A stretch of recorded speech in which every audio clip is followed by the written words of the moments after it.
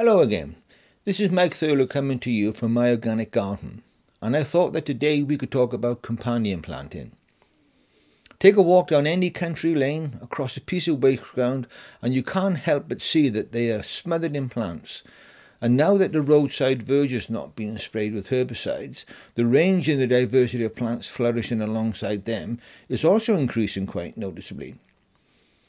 And it is because of this resurgence of growth that we believe that all plants will grow quite happily together. Well, this isn't strictly true, because just like us, they like to pick and choose who they hang around with. They all want a little bit of personal space, and to achieve this, some plants will release toxins through their roots directly into the soil, and these act as natural growth inhibitors to close by competing plants.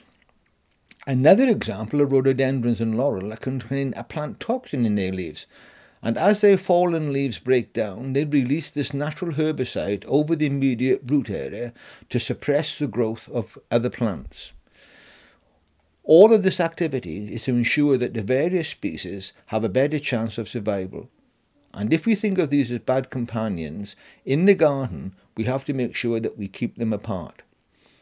Companion planting is the practice of growing two or more compatible species close together, either to their mutual benefit or, as more the usual, to the benefit of a dominant crop.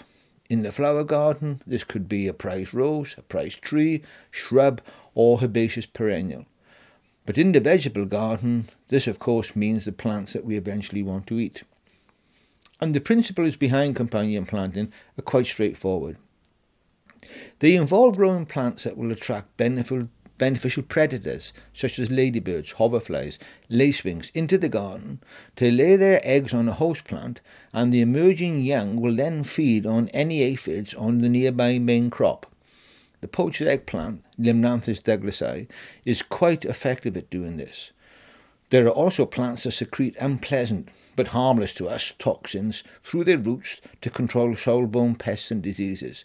Members of the dwarf marigold family can be interplanted amongst the main crops to control soil nematodes such as wireworms, and they are very good if you plant them with carrots or potato crops.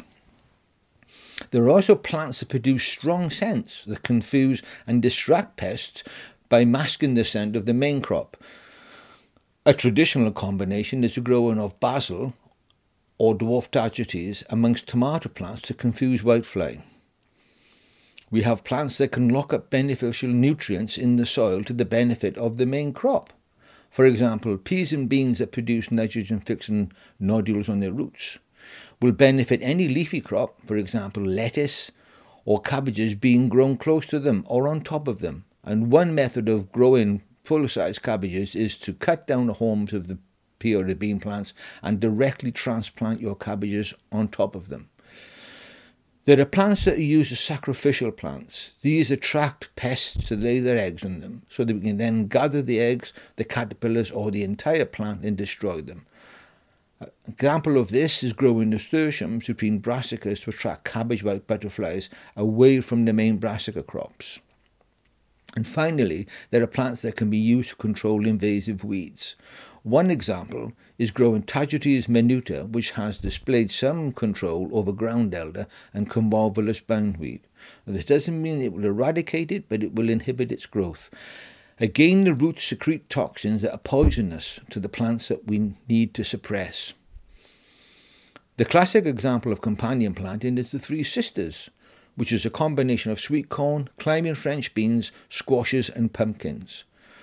The tall, rigid-growing sweet corn is interplanted with the climbing French beans that use the corn as a support, and both of them are interplanted with squashes or pumpkins to shade the soil and to keep the roots cool and, of course, to preserve precious moisture.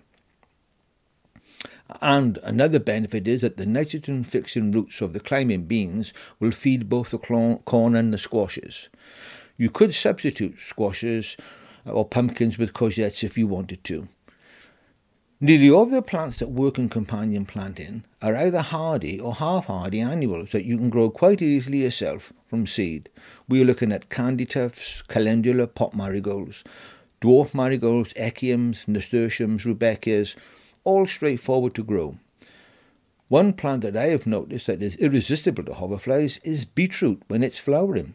I save my own seed occasionally, and I always leave one cultivar of beetroot to run to seed in its second year.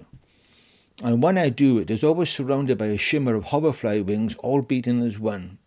So we should try and take advantage of every opportunity that nature provides us with. It isn't a case of being mecha mystery, but applying the same principles that occur naturally in the plant world and using them to our own advantage, and importantly to support the ecology of our organic gardens. Well, goodbye for now, that's all, and happy gardening.